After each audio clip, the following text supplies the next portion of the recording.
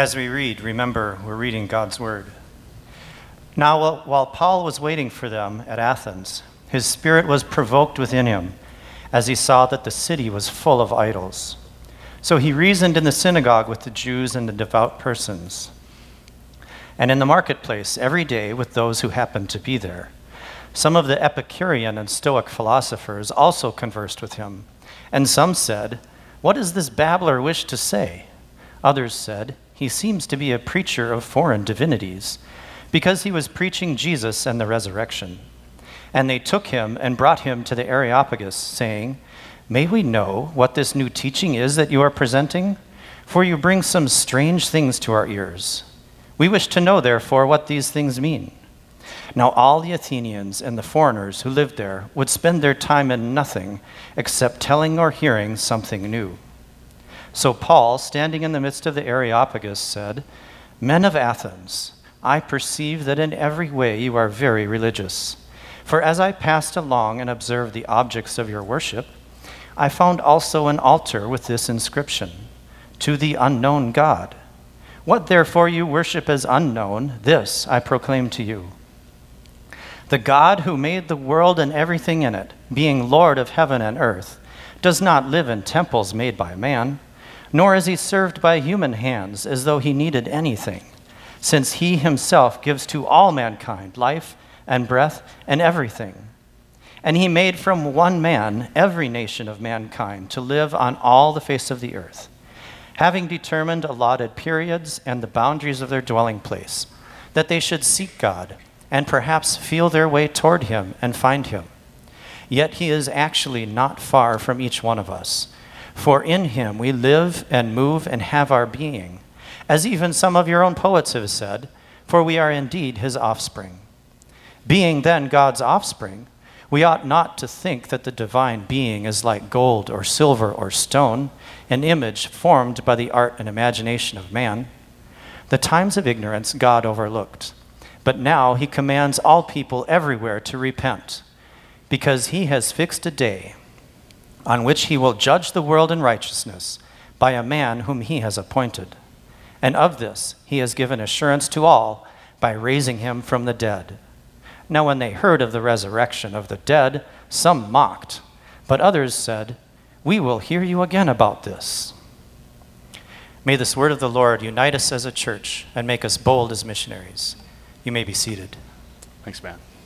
Appreciate it. Well, we're coming in on the home stretch of our study of the book of Acts. We have just a couple months left. If that strikes you as funny, we've been going through it the whole year, and about 10 or so weeks left, I think, of our study here.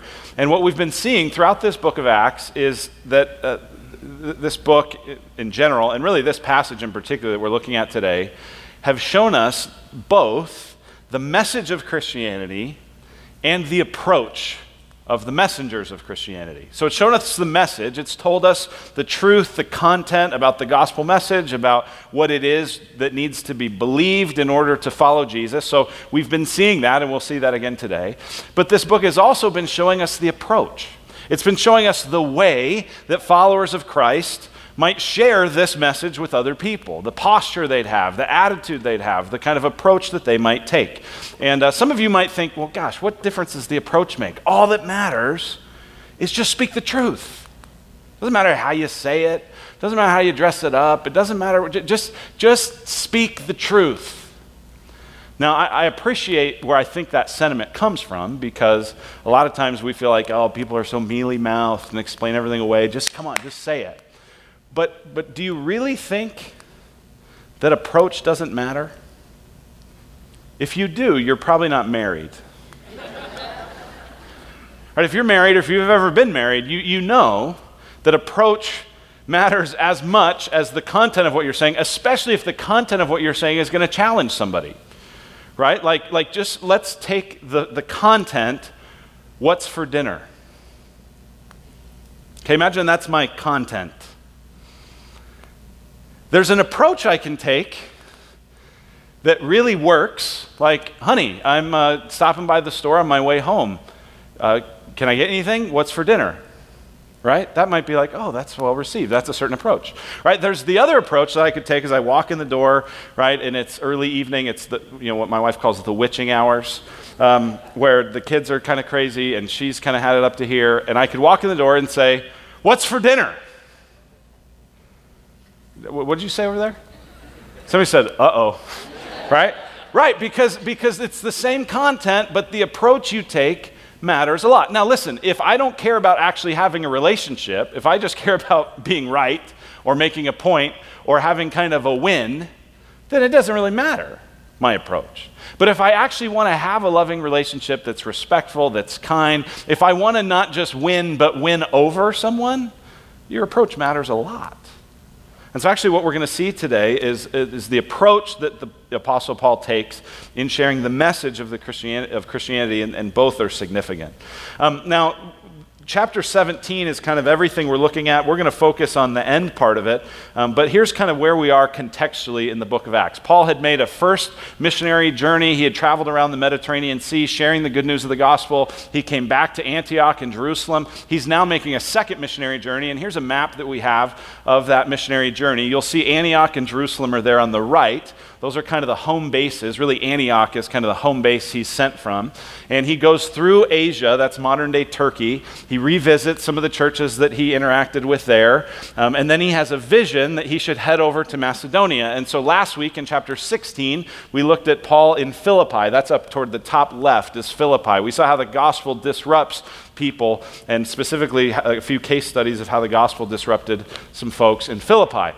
At the beginning of this passage, in chapter 17, verse 1, it says they pass through Amphipolis, Apollonia, they come to Thessalonica. In Thessalonica, you see they're up at the top left. And in Thessalonica, they do kind of the normal thing they do. They go into the synagogue, share the good news. Some people respond really favorably to it. Other people hate it. And the people who hate it start to threaten Paul. Paul's been staying at the house of this guy named Jason. And so they start to threaten these folks. And verse 6 is actually a great verse. Look at verse 6 and 7 in chapter 17. It says, and when they could not find them, they couldn't find Paul and these missionaries, they dragged Jason and some of the brothers before the city authorities, shouting, these men who have turned the world upside down have come here also. Isn't that a great line? These men have turned the world upside down. But what was it that turned the upside down? That they continued. Jason has received them. They're all acting against the decrees of Caesar, saying that there is another king, Jesus. So it's their loyalty, their allegiance to Jesus as king, saying Jesus is the most important thing. That's what's turning the world upside down. I just love this idea that the world out there, who's even opposed to this message, is saying this thing you're doing, it's changing everything. It goes so opposite of how we kind of want to just keep faith to ourselves. We'll actually talk about that more in a little bit. So they're in Thessalonica. They really get run out of town. If you put the map back up, you'll see the next town they go to is Berea. And in Berea, they're there and sharing the good news. And there's a key verse in verse 11 that says, now these Jews were more noble than those in Thessalonica. They received the word with all eagerness, examining the scriptures daily to see if these things were so. So the Bereans, they're commended because they didn't just hear what Paul said, but they actually examined and said, is that really in here? Now, I got married just a little over 15 years ago in Berean Bible Fellowship. That was the name of the church. Why would you name a church Berean? Because of this verse. Because we want to be Bereans. We want to be people who don't just listen to what I say or Seth or Josh or any other preacher we might listen to. We want to see what does God's word say. Well, the folks from Thessalonica actually follow them to Berea and try to persecute them more. And so this little team sends Paul on a trip down to Athens. And you see Athens there, kind of on the boot there of Greece. And so Paul goes on to Athens. He's there by himself, waiting for the rest of the team to show up. And that's what we pick up here in verse 16. So if you have your Bible, look at verse 16. And what I want to do is just kind of tell the story of Paul's interaction in Athens, make sure we understand what happened. And then I want to come back and ask, what do we learn about Paul's approach, and what do we learn about Paul's message? What about the approach to Christianity and the message of it? So look in verse 16. Paul's there by himself. He's hanging out. He's trying to figure out what's going on. And it says in verse 16 this.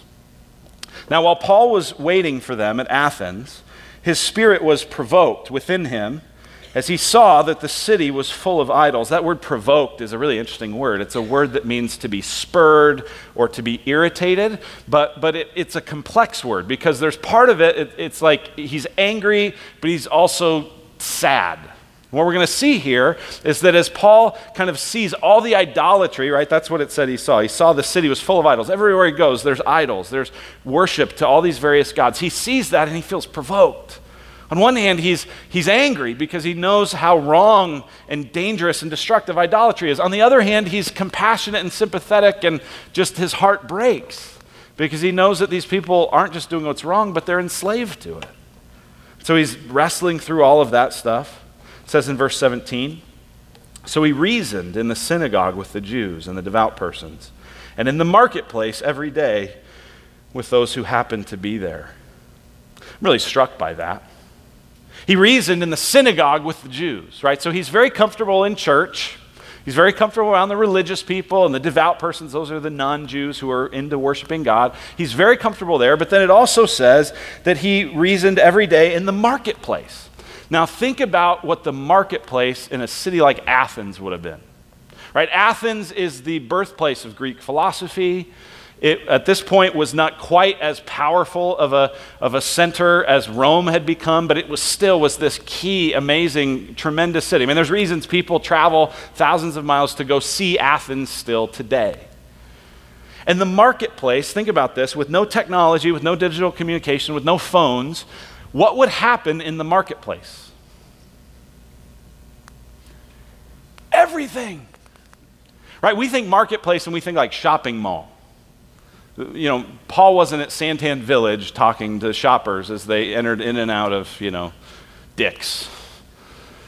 No, in the marketplace, this is where town officials and judges would be. This is where lawyers and business people would be. This is where media and communication people would be. This is where printers and artists and craftsmen and everybody doing anything significant to the culture would be there. And it just strikes me as so interesting that Paul is equally comfortable in church and in the marketplace, in the synagogue with Jews and in the marketplace with all these people who held all these different beliefs. We often are told by the world around us, they say, hey, that's great. You worship whatever you want, but just keep it to yourself, right? Aren't we told that? In fact, a lot of people think about the First Amendment in our country, which is saying that we should have free exercise of religion, and they've kind of truncated that to say, no, you have free exercise of worship. So you can worship however you want, but just don't bring your Christianity outside of your place of worship or your home. A, that's a misreading of the First Amendment. That's kind of on the side. But B, that's not a faithful witness, right? Paul is taking this into the marketplace. This is why we say all of life is all for Jesus. It's not just a private thing. Your faith is not just something you keep to yourself and you worship and it's just kind of this thing that you keep all by yourself. It actually is supposed to influence all of life. And so he's able to interact with this whole diverse crowd, with average Greeks, and then it says in verse 18, some of the Epicurean and Stoic philosophers also conversed with him.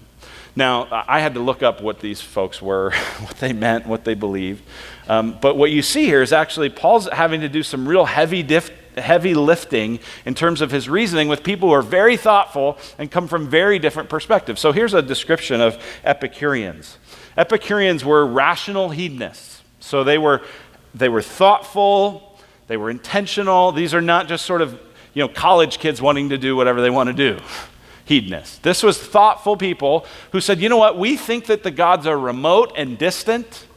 History is kind of random and meaningless, and so just do what you want. Eat and drink, for tomorrow you'll die. That's kind of an Epicurean sort of philosophy. Now, that's very different from Stoics, and Stoics were more like rational disciplinarians. These were folks that thought there's a kind of life force that controls everything, and it's in everything, a kind of pantheism. So everything has these kind of tastes of the divine, almost a kind of Eastern religion. It's kind of a Stoic sort of thing. So some of you even grew up in kind of traditional Asian cultures that has elements of kind of Stoicism to it, where it's very thoughtful, but it's very disciplined, it's very rigorous. So do your duty and be mindful. Right? I think about the Epicureans, that first group, kind of being like the college professors who are sort of secular agnostics and go, hey, just do what you want. There's no God. The Stoics are more like the young professionals who are all into mindfulness and transcendental meditation and productivity. Kind of, if some of you know Tim Ferriss, he's a popular author and podcaster, and he really digs the Stoics. He gets totally into this. So Paul's comfortable around all these different kinds of people. Now it says in verse 18, what does this babbler wish to say? And I love that word babbler because the original word for that means a seed picker. A seed picker. It literally is referring to a bird picking up seeds. Right, so some of you have this when you reseed your lawn, or you see a lawn kind of being reseeded and all the birds come and they, look up here for a second. They pick, pick, pick, pick, pick. Right, and there's no real order to it. It's not like they go pick, pick, pick, pick, pick, pick, pick, pick, pick. It's just random picking. Right, and that's kind of what they're saying. They're saying you're just a babbler, you're just a seed picker. It's sort of a knock on them. They're saying you're not intelligent, you're not intellectual, you're just kind of this second-hand pick, pick, pick, pick. We don't even think we buy what you're saying. Other people, it said he seems to be a preacher of foreign divinities. Maybe he's preaching about these other gods from other places because he was preaching Jesus and the resurrection. And they took him and brought him to the Areopagus, saying, may we know what this new teaching is that you are presenting? For you bring some strange things to our ears. We wish to know, therefore, what these things mean. So he's holding his own enough with all this very different kinds of people, very different kinds of setting, that they actually say, come to the Areopagus. Come to the place where everyone just talks about ideas all the time. We want to hear it. Come, hey, Paul, would you give a TED Talk? Sure, I'd love to. And Luke, I think, gives a little bit of a jab at them. In verse 21, Luke, as he's writing this, he says, now the Athenians and the foreigners who live there would spend their time in nothing except telling or hearing something new. It's his way of saying, who's the seed picker? You guys are the seed pickers. So Paul comes to give his TED Talk in the midst of the Areopagus. And here's what he says. He says, men of Athens, I perceive that in every way you are very religious. It's kind of interesting, right? He's walked around, seen the whole city full of idols. For I passed along and observed the objects of your worship. I found also an altar with this inscription, to the unknown God. Apparently Paul had been walking around. He saw this, this statue and this temple to Zeus and this one to Aphrodite and this one to Mars and this one to all these different people. And then he saw one that said to the unknown God, which was kind of like cross your fingers just in case we missed one. Right? And this unknown God was kind of like, hey, there's a chance there might be a God out there that we haven't acknowledged, and so let's just have an altar to them just in case we missed it. And Paul says, you know what, this is perfect. I'm going to use that as an opportunity to tell them about God. They don't have any concept of God the way I know him. They don't know anything about this, so I'm going to say, hey, you know what, let me tell you about that. He says, what therefore you worship as unknown, this I proclaim to you. So that's what Paul does. He stands there and he tells people about God. He tells them that there's one God who made everything. He doesn't live in a temple built by hands. He doesn't need anything. He gives all men life and breath and everything else. He says he overlooked the times of ignorance in the past. But now, because he has put you in every place that he's put you so that you would seek him, he's now inviting you to repent, to turn from him, and turn to him. And he has risen Jesus to give evidence of this, right? So Paul gives this whole talk. It's fascinating in this talk, actually. There's a point in verse 28 where Paul actually quotes from two of their poets. So Paul's like, I don't know if they're going to connect with Leviticus. But here's what U2 said. Here's what Bono said. Here's what the prophet Madonna said. Right? And so he relates to them and he connects with them. And he tells them this message. And you see at the end, look down to verse 32. It says, now when they heard of the resurrection of the dead, some mocked. But others said, we will hear you again about this. So Paul went out from their midst. But some men joined him and believed, among whom also were Dionysius the Areopagite. So one of the people that is like a key leader there at the Areopagus, and a woman named Damaris and others with them. This is an amazing thing. This messenger of Christianity is invited to speak at the most influential place. This actually reminded me of Tim Keller, who I like to quote a lot. He's a pastor from New York. He was invited to come and to give a talk at Google. And I think, like, that's pretty cool. What would you say? What would you say if you had a chance to give a TED Talk? If you had a chance to speak at Google, what would you do? So you're like, I don't ever want to speak. Okay, great. But what if you were going to talk to your neighbor? What if you were going to talk to one of the parents on your kid's team? What if you were going to talk to somebody at the gym or somebody that you met that didn't know Christ? What would you say? Not just what would you say, but how would you approach it? Now, what's fascinating is that Paul, in his approach here, his approach is dealing in a pre-Christian environment, right? Nobody has ever heard of Jesus, and so he's got to kind of lay a foundation of people that had never heard of this. We are increasingly in a post-Christian environment, right? Post-Christian is like people used to believe that. They used to think that. They used to be involved in that. And here's an amazing statistic that I saw from the Pew Research Center, and I could give you a lot more information on how they determine who falls in what categories or whatever. But when Pew looks at post-Christian Americans, what percentage of Americans could be considered post-Christian? Meaning maybe they don't believe in God, maybe they're agnostic or atheistic, maybe they don't think the Bible makes any sense, maybe they've never made a commitment to Jesus, maybe they haven't come to church in the last year, maybe all these different things that could add up to someone being counted as post-Christian. In 2013, the percentage of people post-Christian in our country was 37%, all right? So 4 years ago, 37%. Do you know what it is in 2017? It went from 37% to 48%. So almost half the country could fall in this post-Christian category. And the younger you are, the higher percentage that is.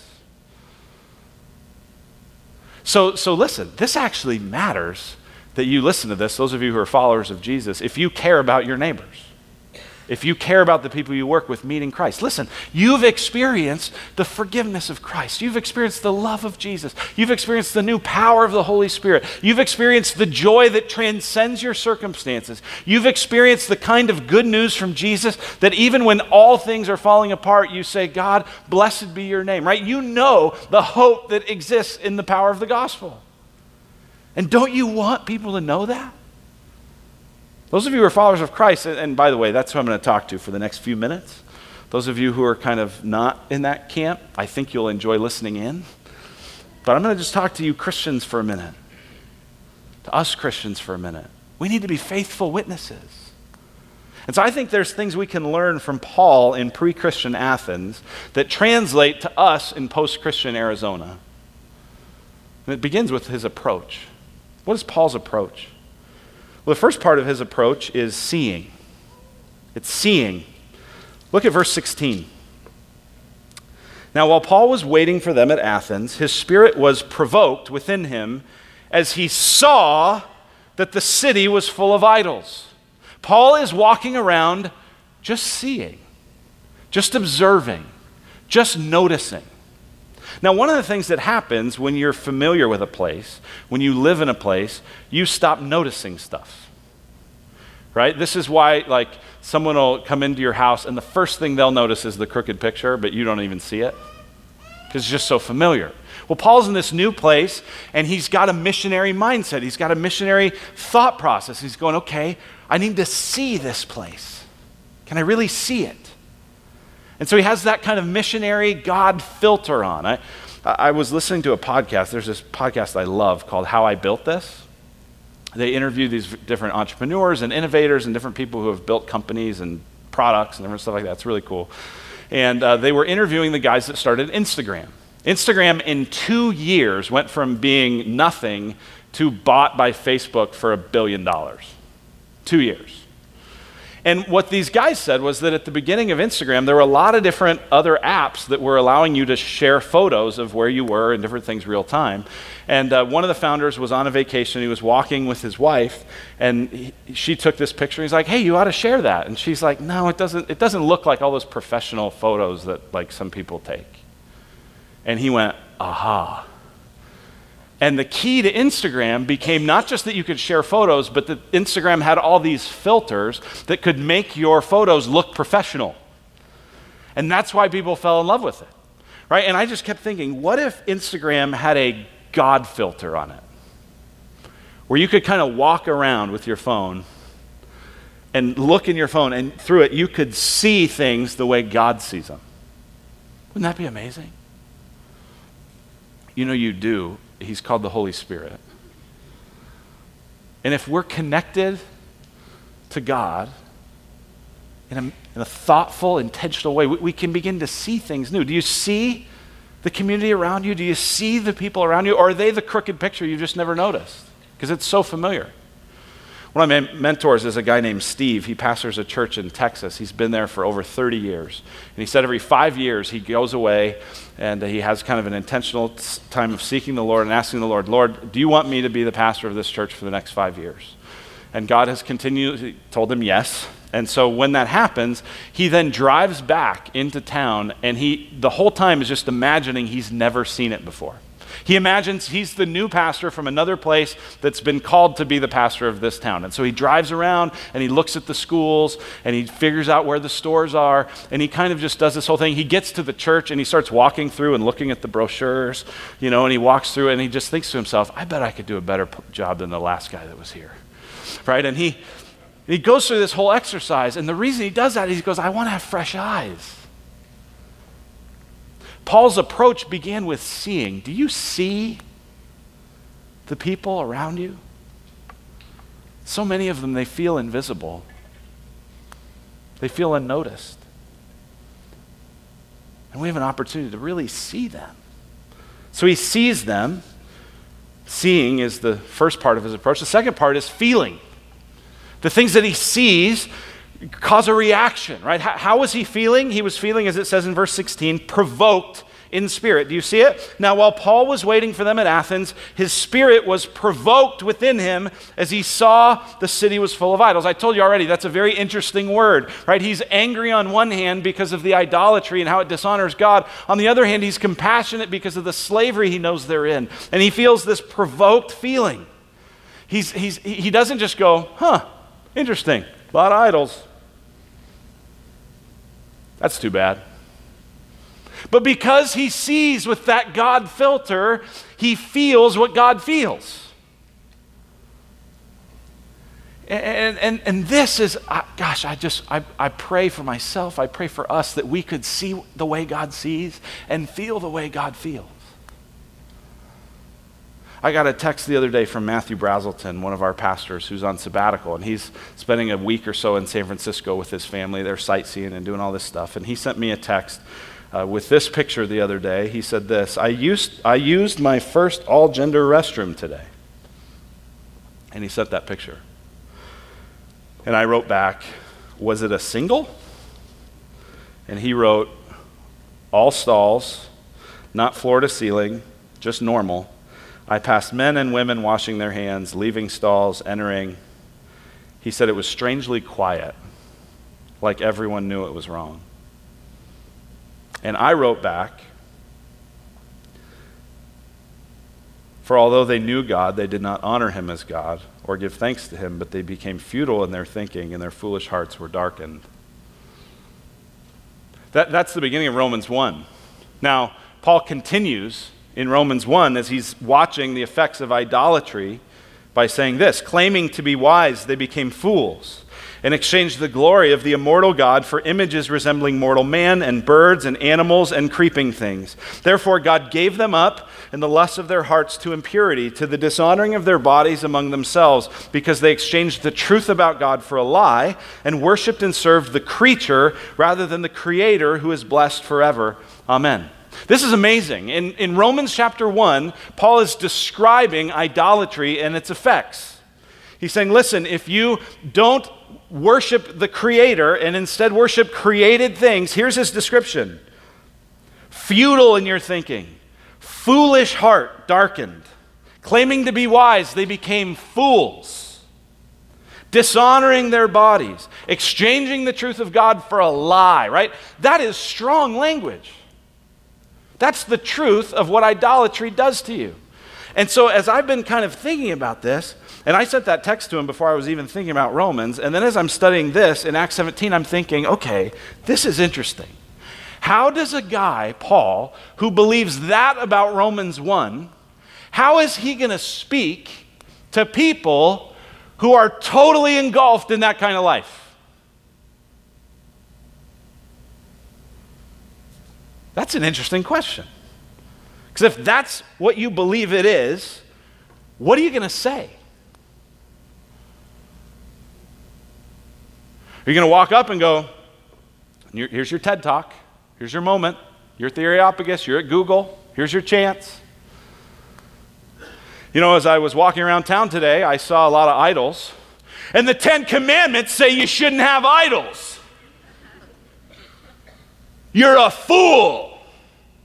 You're dark. You're dirty. You're disgusting. Repent, you vile creeps. Right? That's what you might think someone who believed Romans 1 would say. But that's not even close to what he does. See, Paul sees here with that God filter, he sees the way God sees it, and he feels the way God feels, which means he doesn't just feel angry at the rebellion, he feels compassion at the slavery. And so he doesn't go in and just blast them. Instead, he feels that, and then he tries to connect with them.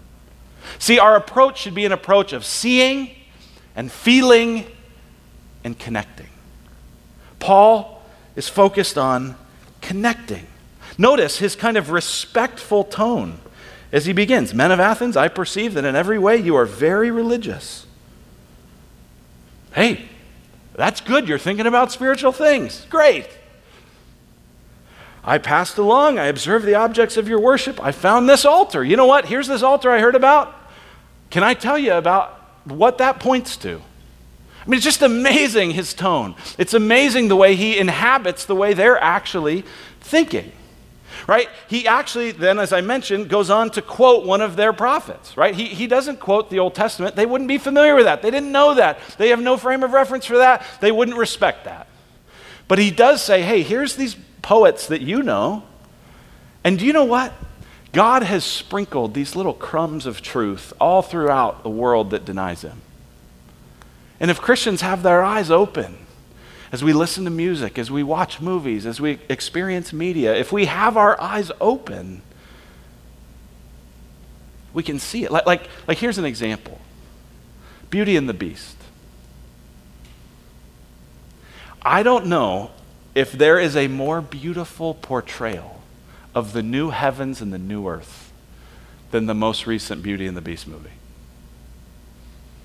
And tons of Christians wouldn't go see it because there was a 0.6 of a second inclination about a same-sex attraction.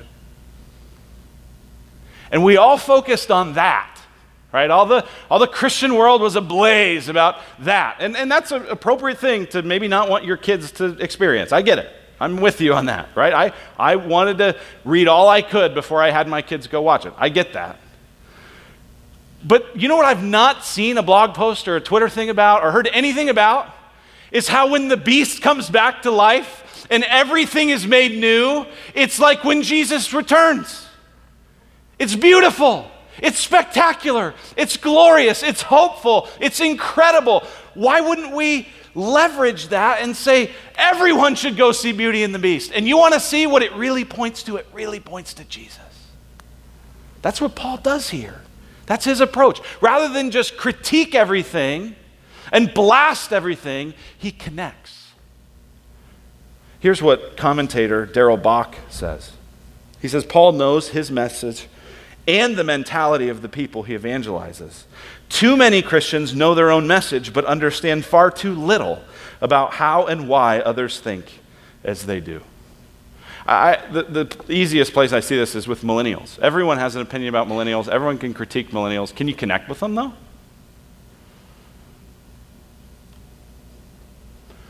Right, you could give a 15-hour TED Talk about millennial. Can you connect with them?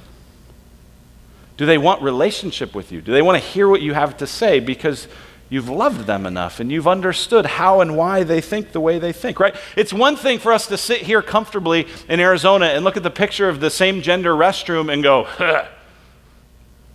California is the land of nuts. But what if you were a missionary to San Francisco? What are you going to do? What's your approach?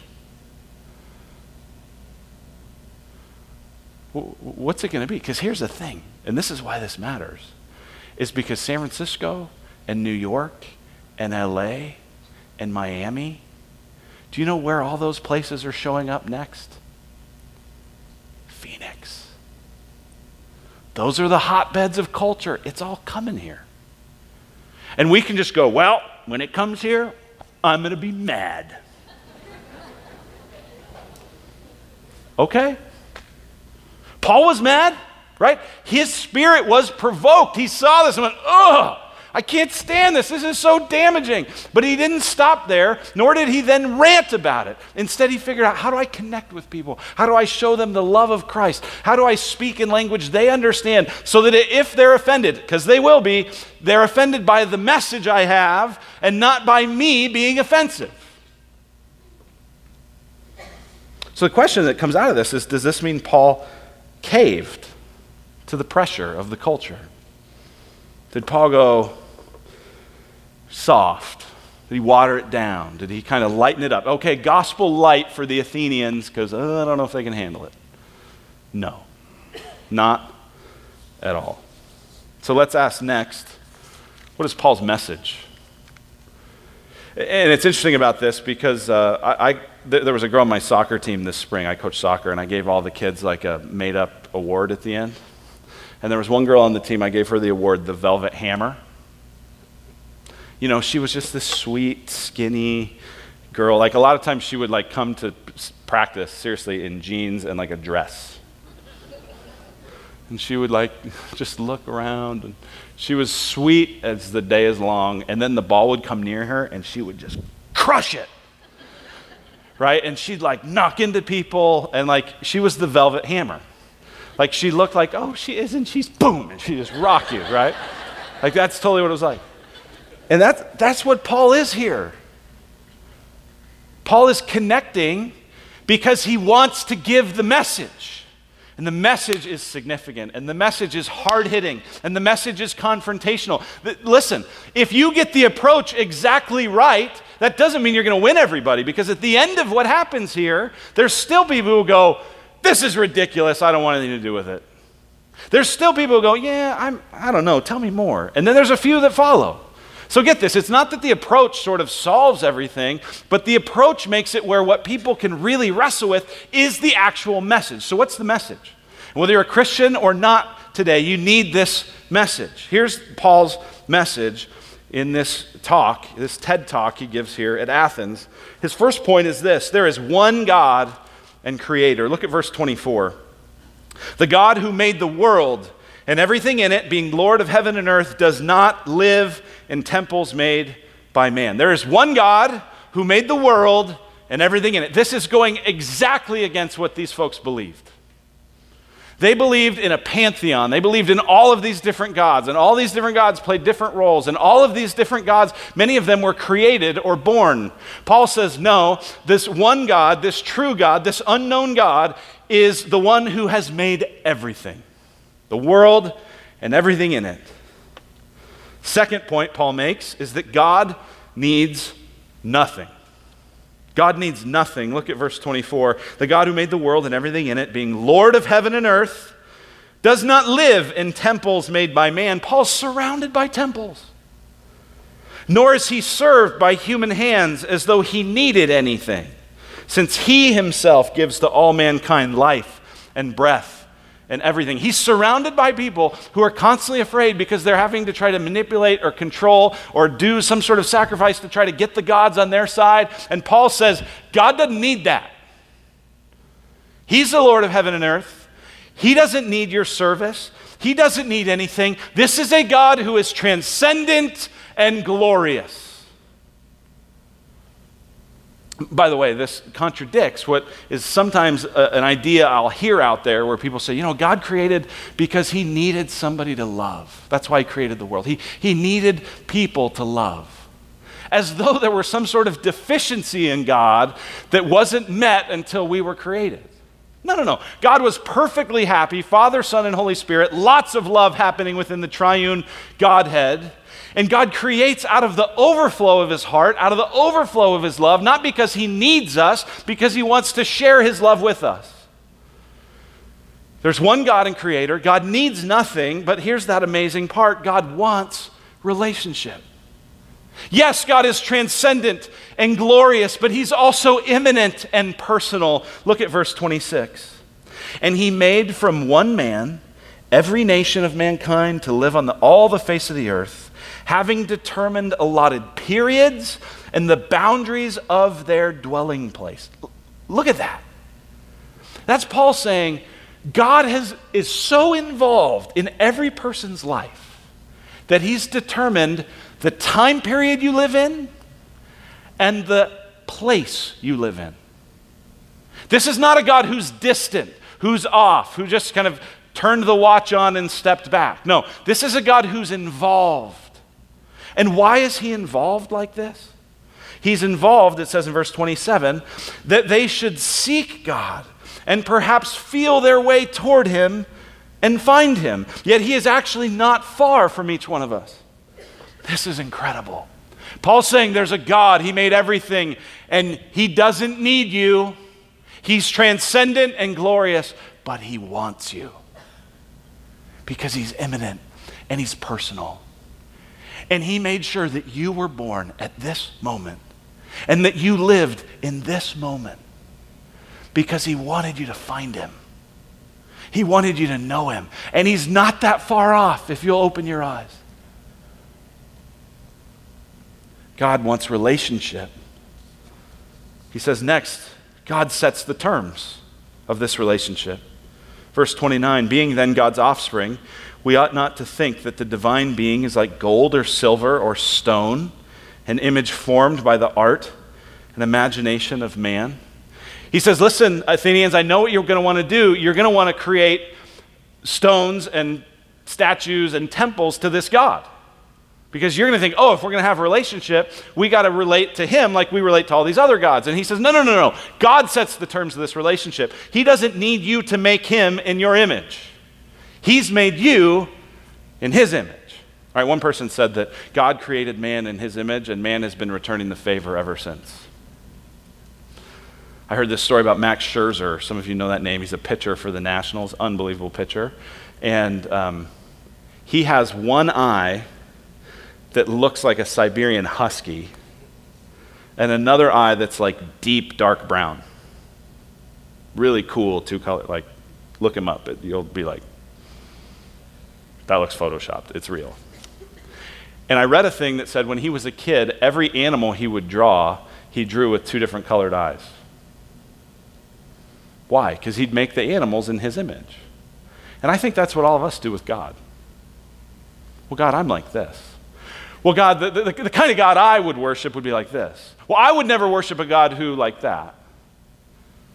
God sets the terms of this. And what are the terms? He says in verse 30, the times of ignorance God overlooked, but now he commands all people everywhere to repent. God's been patient with you. God has waited for you to have me come talk to you, Paul says. So now repent. Now you've heard. Turn to him. Trust him. And then he concludes saying this, God made Jesus judge by raising him.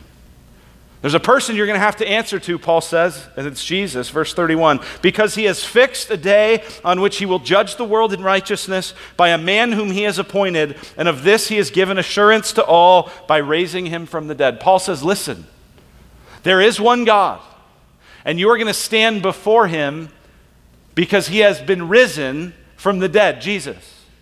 This is an amazing thing, right? Paul's saying there's a judgment coming.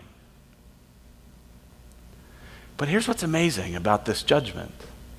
This judgment is coming from Jesus, the judge, who on the cross experienced judgment. That's the beauty of the gospel. That's the wonder of the gospel. This is not the kind of traditional approach to God that just says, hey, watch out, God's going to crush you. Nor is it the kind of modernized, mealy-mouthed God who just loves everything about you and accepts you no matter what everything. The truth of the gospel is Jesus saying, I was crushed for you so that you could be accepted. I was judged so that you wouldn't have to experience judgment. And so you will stand before Jesus. But there is an opportunity in the meantime, if you will repent, to have life in Jesus. Because that's why he had to be raised, is because he was dead. And he was dead for us. That's the message. There is a God who made everything. He doesn't need you, but he wants relationship with you. And he wants it so badly that he sent his own son to die and rise in your place. And you will stand before him. You will give an account of whether you trusted him, whether you knew him. So trust him. Let's pray. God, thank you for this good news of the gospel. I pray, Lord, that it would move us to be people who experience your grace personally, not just theoretically, but in ways that transform and renew us. Lord, we ask it in Christ's name. Amen.